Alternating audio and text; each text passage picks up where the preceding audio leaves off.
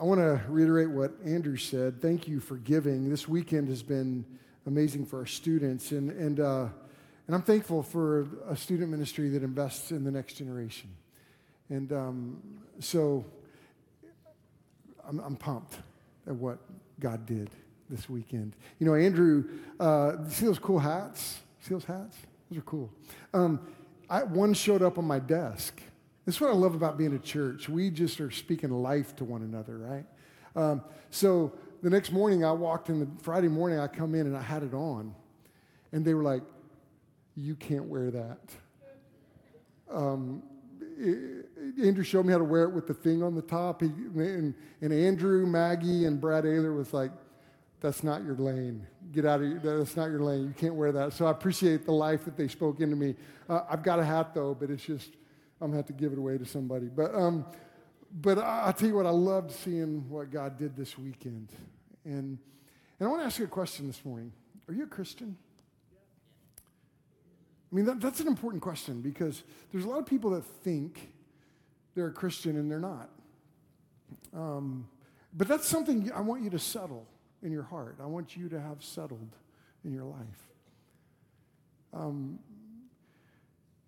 You know, this weekend I was gone. I was in Oklahoma City speaking at a South Oklahoma City youth event like what we had here, and with about 10 churches. And I took this with me.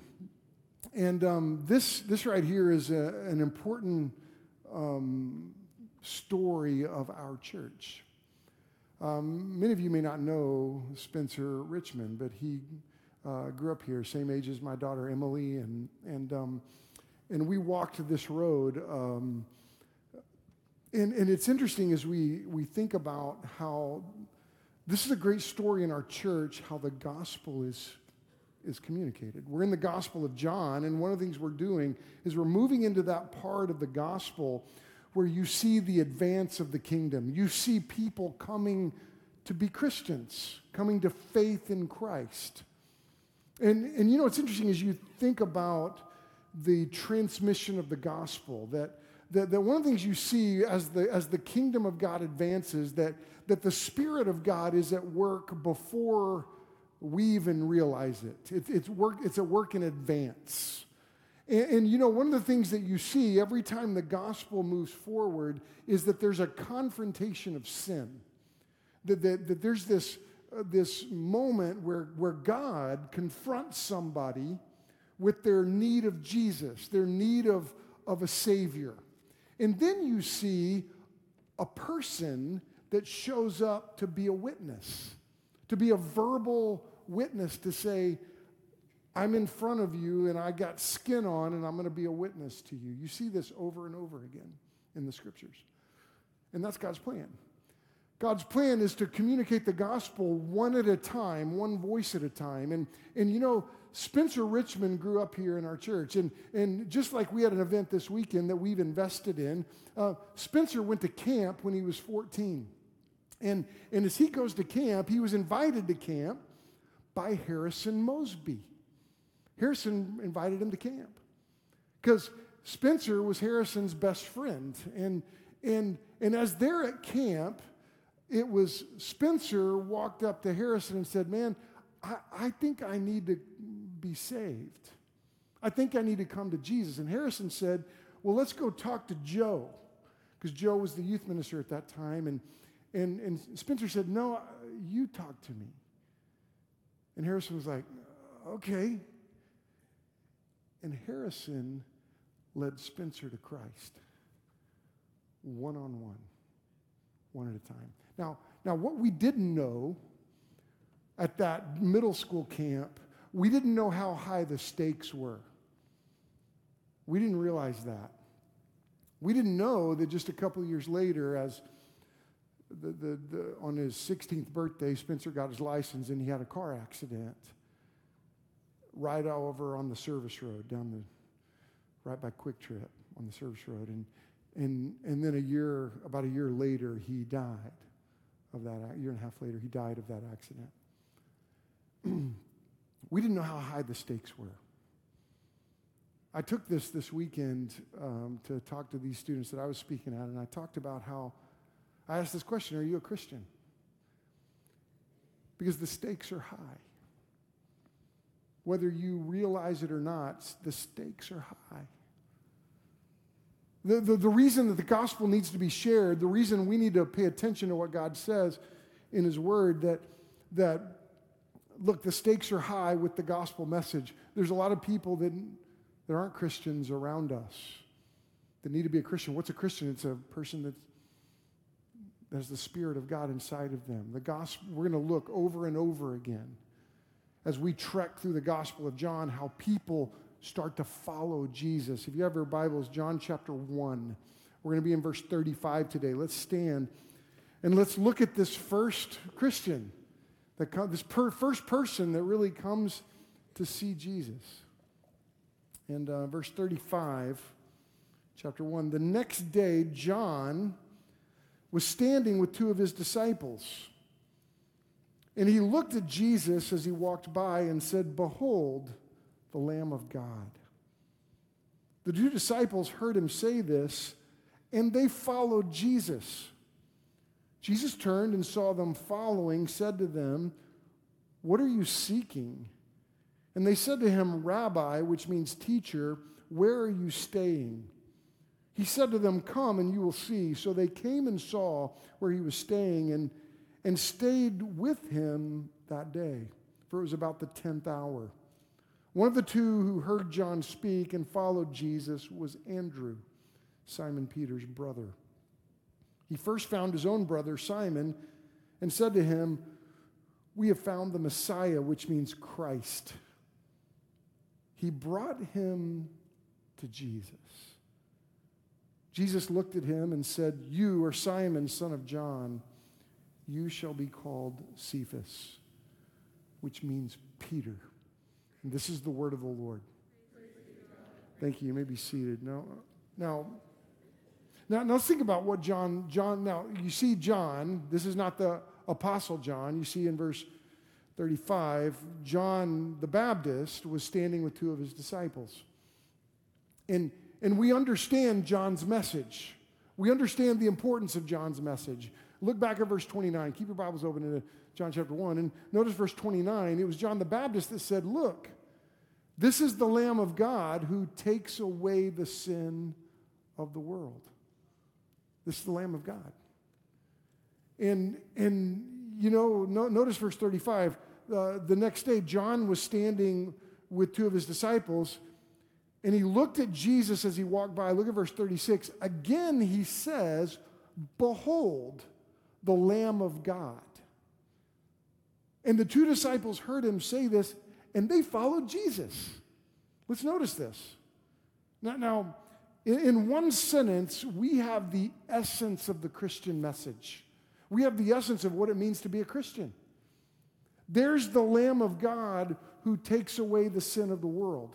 Now, it's difficult for us to understand what Andrew and what John the Apostle were feeling when John the Baptist said this. Now, it's difficult for us because we don't have the background that they have. Now for a Jew, and this is why it's important for you to know your Bible, and this is why it's important for us to understand what God's Word says and do the work of really looking into the Scriptures and paying attention and growing in our understanding of God's Word. And it says a Jew would have been stopped in their tracks with John the Baptist's statement. They would have been like, "What? What?" Because immediately when they heard John the Baptist say, "This is the Lamb of God who takes away the sin of the world," that would mean a whole lot to them. Their mind might have immediately gone to Genesis 22, verse 7 and 8. And I'll remind you of what that says. In Genesis 22, that's when Abraham was on his way with Isaac to take his son up the mountain because he was told to sacrifice his son. And in verse 7 and 8, Genesis 22 says, Abraham says, "Behold the fire and the wood, but where is the lamb for the burnt offering?" You know, a Jew would have understood the importance of the lamb. They would have may have thought about Isaiah 53. It's a famous passage that every Jew would have been aware of. In Isaiah 53, 6 and 7, it says this, "We all like sheep have gone astray. Each of us has turned to his own way. But the Lord has laid on him the iniquity of us all. For he was oppressed and afflicted, yet he did not open his mouth. He was led like a lamb to the slaughter, as a sheep before the shearers is silent, so he did not open his mouth." And the Jews would have thought of these things. And when John the Baptist says, there he is. There's the lamb that takes away the sin of the world. Now, one of the things I think it's important to understand if you become a Christian. To become a Christian means to understand some very important truths about your life, that you're a sinner and you're in need of a Savior. A person can't become a Christian without the recognition of their sinfulness. And it's interesting as we navigate the cultural pressures of 2024, as even you look at a lot of churches that are trying to soften the confrontation of sin, trying to communicate maybe this idea that Jesus just wants your life to be better. And you know what? Every time you see an encounter with the Lord, there's a confrontation of sin. There's a recognition of sin. And because sin is our greatest problem. And sin is devastating. And we have a tendency to go, you know what, our sin's not that big a deal. Your sin's a big deal. My sin's a big deal. Such a big deal that from the very beginning, when Adam sinned, what happened? Blood was shed as these animals were killed, and clothes were covering their nakedness of Adam and Eve. You see from the very beginning of the children of Israel, they were the priest nation that started as a family that is a message to the world that forgiveness is needed. And from the very beginning, you see the journey of God's people. A lamb was slain to cover their sin and to rescue them. And over again, you see sin being dealt with harshly. And you know, there's a temptation for us to soften the graphic nature of sin. The atonement. That's a theological word that says you need to be covered by the blood of Christ. His blood was shed for you. And it's bloody, it's graphic, it's uncomfortable, but it's true. And that's why we can't soften it. It's interesting, there's this old law that you see from the very beginning that it's this requirement that without the shedding of blood, sin is not forgiven. And sin is deadlier than we think. It's a bigger problem than we realize and that we want to believe. And it's difficult for us to come to grips with the fact that sin required a blood sacrifice. But we got to face it. It reminds me of that old hymn. There was an old hymn that a guy that wrote it, William Cowper. You probably don't know him. But he wrote this old hymn, and you might recognize it if you've been in church a while. He articulates, there is a fountain filled with blood, drawn from Emmanuel's veins, and sinners plunged beneath that flood lose all their guilty stains. And this is shocking, and Satan's been lying to the world from the beginning, saying sin is no big deal. And what we have to come to grips with is that sin is a big deal. It's such a big deal that God came in the flesh to confront us about our sin. And when Jesus came, he washed our sins away. That's why this moment is so remarkable. When John the Baptist says, look, there is the Lamb of God that takes away the sin of the world. Look at verse 38. And Jesus saw that they were following him. And it's interesting as you notice this, that John the Baptist, Andrew, and John the Apostle, the writer of this gospel, were following John the Baptist. And right when John the Baptist said this, they immediately left John the Baptist and started following Jesus. And John wasn't frustrated with this because John was focused on saying, look, I don't want the attention to be on me. I want it to be on Jesus. John 3:30, we'll get to it. He must increase, John said. I must decrease. Phenomenal character of John the Baptist. He wanted his life to point to Jesus, which is such an important characteristic for us to learn from.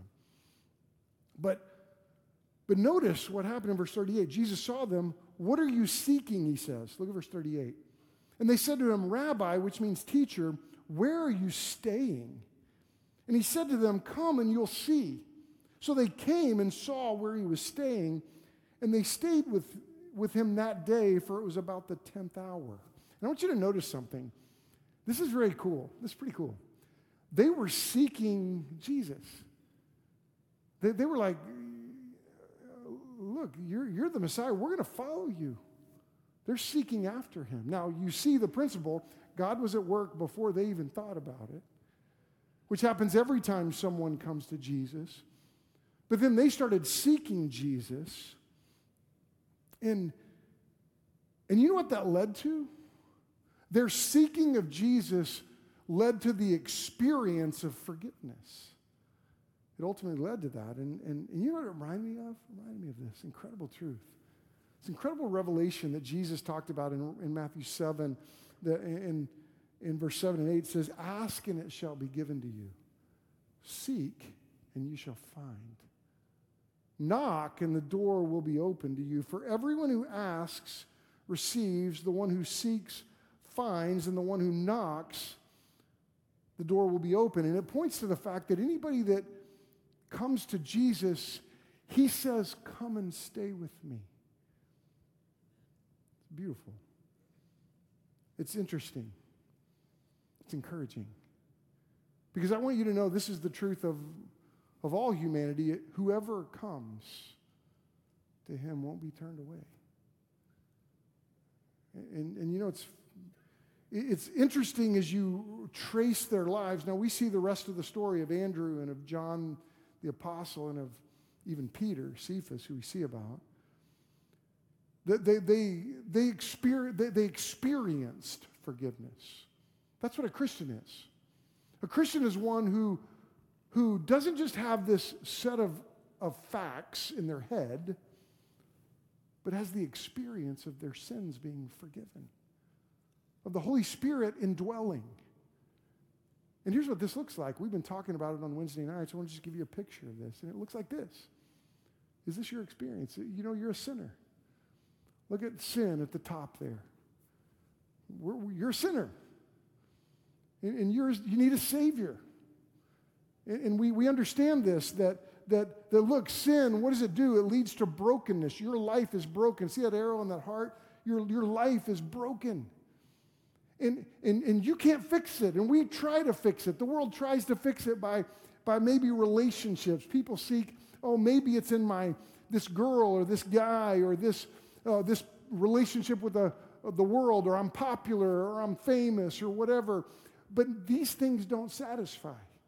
We come to see this. Maybe it's in riches, and we see this all the time. I mean, people that think, if I just had this amount of money, I'll be happy, I'll be content, I'll be fulfilled. But that doesn't work either. And we know this. Some of the people that are wealthy, they're not satisfied. Even when we have had a bonus or maybe we've been blessed financially, we know that doesn't work. Sometimes people run after all kinds of, pleasures or achievements, and they run to all kinds of different ways. But see, nothing in this world works. People even pursue religion. And they think, oh man, if I can be religious, and you got to understand, being a Christian, Christianity, according to the scripture, is not a religion.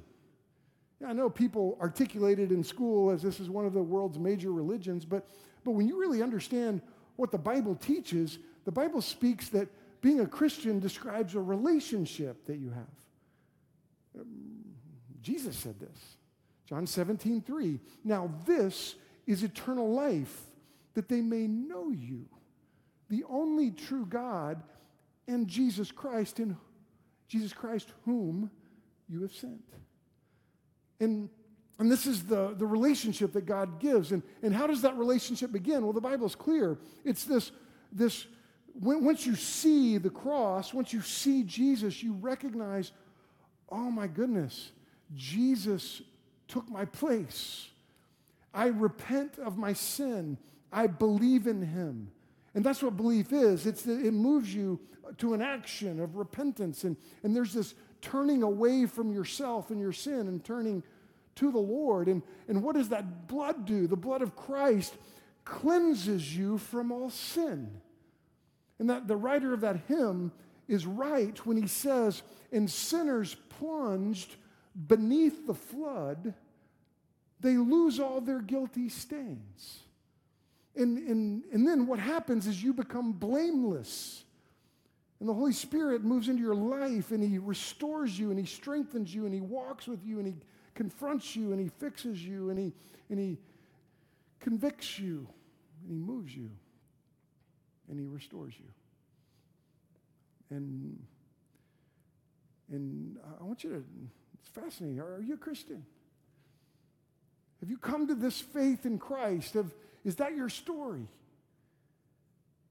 Look at Andrew's example. Look at verse 40.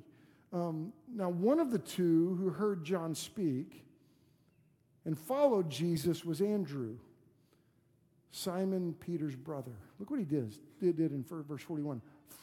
He first found his own brother Simon and said to him, "We've found the Messiah," which means Christ.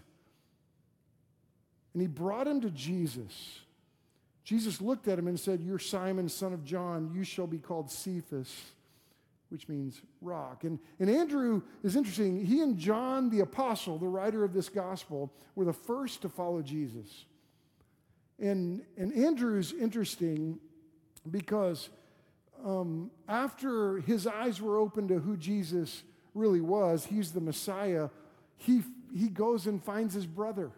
Says, "Come on, man, you gotta meet Jesus. We found the Messiah." And what's interesting about Andrew, every time Andrew is referenced in the scripture, he's bringing someone to Jesus. We don't hear any of his sermons. He likely preached sermons, but we don't know of any sermons Andrew preached. But every time he's recorded in scripture, he brings someone to Jesus. We're going to see this as the gospel goes, the gospel of John goes. In John chapter 6, he brings the kid with the loaves and fishes. And it was Andrew that brought him to Jesus. He brings the Greeks in John 12 who wanted to see Jesus. And he's the greatest example of that we have in Scripture of this one-on-one responsibility of bringing someone to Jesus. And that's from the very beginning. God opens the door that this is how it's to be. It's how it's to be. And I think it's important to embrace this important truth in Scripture that Jesus came to be your lamb who takes away your sin. And this transforms us. You know, Spencer's story is so very significant to me because Harrison witnessed to him. And you know, when I think about what the story of our church right now, of what we're walking through this week, if you didn't know, a week ago at midnight, right before midnight on Sunday night, Harrison went to heaven. And you know what's what's amazing about his story is our entire state is thinking about Jesus. Like so many people, it's countless, the numbers of people that are thinking about Jesus because they heard Harrison's story. It's fascinating. Like I was in Oklahoma City this weekend, and I talked about Harrison, I talked about Spencer, and I challenged these kids through the Sermon on the Mount, but I had like 10 different people come up to me and go, I've been following this. You're his pastor? Yeah. Oh my goodness. I've been following this. And I heard over and over again of the web of connections from all over the country, from these people that I'm like, I had never met before.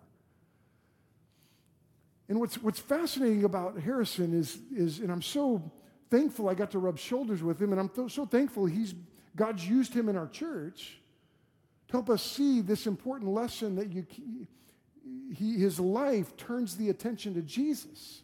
It's like John the Baptist. John the Baptist turned his attention to Jesus. Hey, don't look at me, look at Jesus. And you look at how Jesus transforms lives. And what an example of a young man that we got to see who you can't talk about his life without talking about Jesus. And folks, I pray that becomes the story for all of us. That when they talk about you, they talk about Jesus. There can't be a greater life to live than that. Now, I'm prayerful about this week, and I'd like to ask you to pray for us this week because we have an opportunity and a responsibility to stand and point the world to the Savior that changed him. Mallory said to me this week as we were planning the service, she looked at me and this bold, young, redheaded young lady said, you share the gospel and you give an invitation. It's like, yes, ma'am, I will. And you know, for us, it's almost like we're so inspired. We're like, man, what an amazing testimony that he had.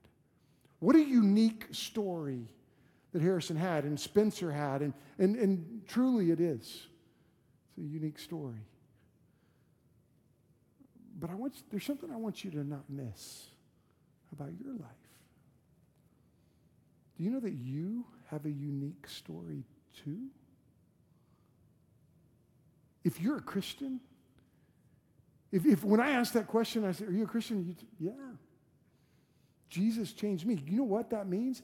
You have a unique story. God has given you a unique story. You know how I know this? Because Ephesians 1:13 and 14 says, when you heard the word of truth, the gospel of your salvation, you were marked with a seal, the promised Holy Spirit, who is a deposit guaranteeing our inheritance, your inheritance until the redemption of those who are God's possession to the praise of his glory. And I want you to know something very important about your life, that if you've come to Jesus, that's a unique story. See, the call of God is to come to us one at a time. You were born again. And that's a story worth telling. That's your story. And though we look at a Harrison and a Spencer and we go, wow, what an amazing story. And it is true. And we praise the Lord for the hope that we have. But don't be mistaken that your story is not just as miraculous. Because Jesus forgave your sin. And I want to challenge us. Let's just like John the Apostle, like Andrew, like Peter that are in this story. They had to get ready to share their story. As their story came about, their experience with the Lord was significant. And it's important to recognize that the salvation call, the salvation revelation turns into an experience that you have of forgiveness. What was your life like before you met Christ? That makes it, that tells a story. How did you come to know Christ? That's an incredible story. It's your story. And when it comes to these players in this story, and Andrew and John the apostle, we know more about John the apostle and Peter than we really do about fully Andrew's story, but you still see this process going on, that God was at work before any of them came to Christ, and then they were confronted with the reality of their sin, and then you see the Holy Spirit following up with a physical witness. This was true about, like God's Spirit was working. John the Baptist was a witness going, hey, look at Jesus. Then Andrew was a witness to Peter, look at Jesus. And this is how the story of God continues. It always follows up with a physical witness. And I want you to know your story is unique and your witness is unique. So I want to challenge you to get ready to share your story. You got to get ready to communicate your story. Because what is your story? Your testimony is simply sharing what you have seen, heard, and experienced walking with the Lord. And you know what? That's a beautiful gift, and I want you to recognize this. Now, when you think about this challenge to get ready to share your story, I think Peter's example is important for us. And I think it would be valuable for all of us to follow Peter's example here from what we know about Peter. And let's just consider Peter's story. Right there, Jesus says from the very beginning, you're Peter. You're going to be Cephas, and you're going to be a rock. Now, we know his story. We understand Peter. Now, we know from what the Gospels say that Peter was this leader of the disciples. Even though Andrew was the one that brought Peter to Jesus, Peter became the leader, and he was outspoken, he was bold, and all these things, but we know his story. Remember the cross. Remember the arrest of Jesus. Peter so boldly gets up and pulls his sword out, cuts off Malchus's ear, and ready to fight everybody to defend Jesus. But remember, Jesus said, Peter, put your sword up. And then Peter ran. And that very night, you know what happened. I mean, this bold Peter that is supposed to be a rock, a little girl says, hey, you're one of them. No, I wasn't. I wasn't with you. I don't even know him. And the scripture says that the rooster crowed, and Peter went and wept bitterly because he failed. And can you imagine Peter in that moment when the disciples were gathered in that upper room and Jesus appeared before him. The resurrected Jesus appeared before him. Now, I'd fully expect Jesus to go, Peter, you bailed on me. Why'd you do that? But Jesus didn't do that. He showed them mercy and grace. And it was so merciful and so gracious that it transformed his life. Peter went from a knowledge about the Messiah to experiencing forgiveness. And it changed his life. No wonder he wrote 1 Peter 1. Remember what he wrote? 1 Peter 1, 3? Praise be to the God and Father of our Lord Jesus Christ in his great mercy. He's given us new birth into a living hope through the resurrection of Jesus Christ from the dead. And Peter was so transformed by the mercy of God, and that mercy, when it hit his heart, it changed him. And I want you to understand the value of your forgiveness, that when God's mercy hits your heart, it's significant. You know what Peter did? The reason I think it's important to follow his example. Now, none of us are probably going to write something that's going to continue on through eternity. But I want to challenge you ought to take the time, do the work to write down. Put the pen what God has done in your life. Peter did that. I want you to hear it. He did that in 2 Peter chapter 1. And I'm not going to break it down. I just want you to hear it. And I want you to think about how he wrote down his story, the impact of his story. In 2 Peter chapter 1, verse 3, it's going to be on the screen, but it says this: His divine power has given us everything we need for a godly life through our knowledge of him who called us by his own glory and goodness. Through these, he has given us very great and precious promises, so that through them you may participate in the divine nature, having escaped the corruption in the world caused by evil desires. For this very reason, make every effort to add to your faith goodness, and to goodness knowledge, and to knowledge self-control, and to self-control perseverance, and to perseverance godliness, and to godliness mutual affection, and to mutual affection love. For if you possess these qualities in increasing measure, they will keep you from being ineffective and unproductive in your knowledge of our Lord Jesus Christ. But whoever does not have them is nearsighted and blind, forgetting that they have been cleansed from their past sins. Therefore, my brothers and sisters, make every effort to confirm your calling and election. For if you do these things, you will never stumble, and you will receive a rich welcome into the eternal kingdom of our Lord and Savior, Jesus Christ.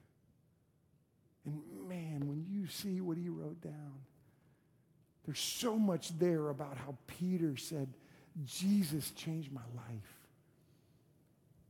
And you know what? If you really start thinking about it, which you're supposed to start thinking about it, you're supposed to like process, how did Jesus save you?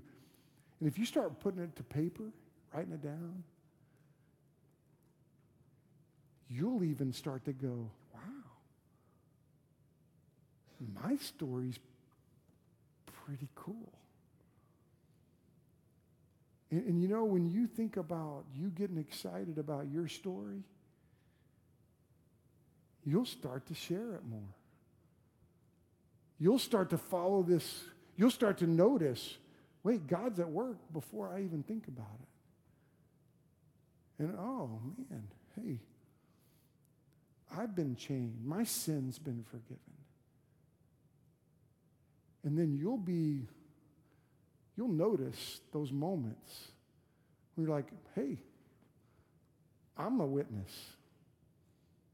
I'm going to step up and continue this calling over and over again of gospel proclamation. The people we know, the people we meet, the people God puts us around. And you know, here's the thing. Here's what we get to do this week. We got to watch Harrison walk with Jesus. And this week, there's going to be Wednesday. I don't even know how this is going to happen. There's going to be 17 fire trucks in our parking lot Wednesday morning.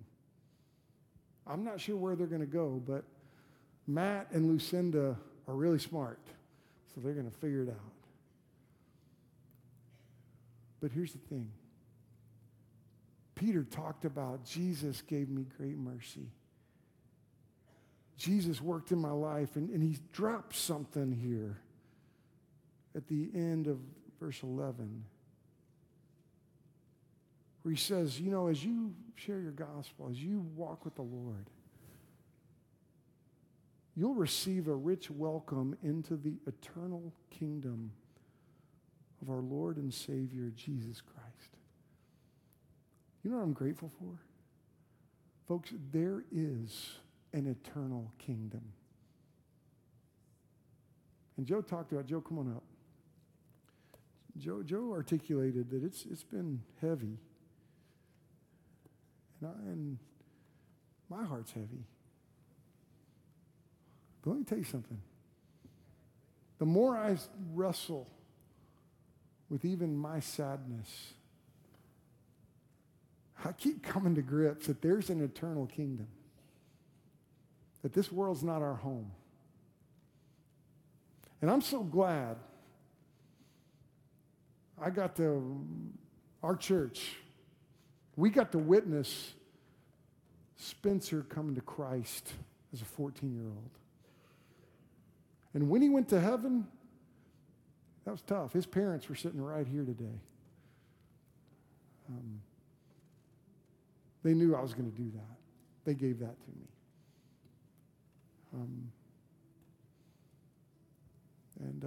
There's an eternal kingdom. Hey, Shelby was sitting right over there where Stephanie is today. That's Harrison's mom. You know what she said to me? She goes, the first Sunday after Harrison was born, I brought him to church. I had to be here today because this is his first Sunday in heaven. I wasn't going to miss today.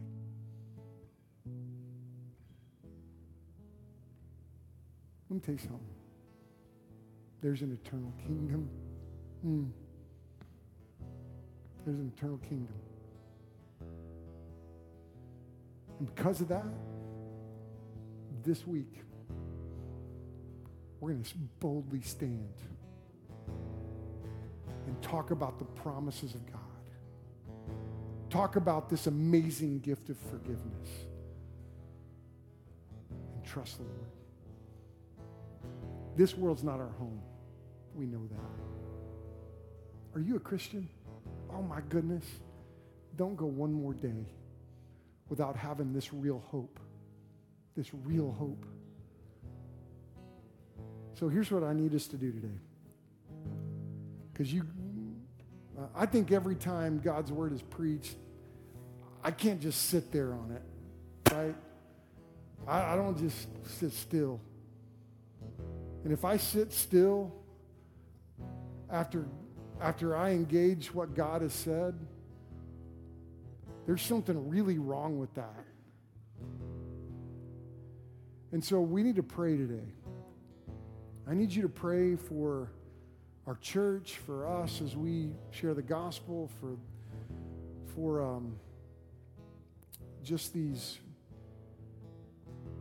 calling we have as a church to share the gospel with the entire state of Oklahoma. And we need to do that well. We need to do that boldly. We need to do that clearly. So I need us to pray for our church, for us, for me, for Joe, for the Mosbys, for the Birds, for our firemen that need Jesus, for people that are paying attention. Let's pray for God's Spirit to work in front of us. And I know He already is. And maybe you're here today and you need Christ. Oh man, don't walk out of this door without knowing Jesus. We have a prayer team. I want you to go around the room. Would you do that? I want our prayer team to go right now. Let's go stand around the room. And so maybe you need somebody to pray with you. There's people at the back, at the sides, and if you need Christ in your life, man, come to Him. Come to Him. Hey, Darby, I'll come over here on this side. I'll do that. Thank you. Over on that side. Thank you. There's men and women up here. And but here's what we're going to do. If you need to pray with somebody, go to one of them. Maybe you need to just come and get on your knees and pray. You don't have to come down front. Maybe you need to just pray at your seat, and that'd be okay too. But respond to the Lord today.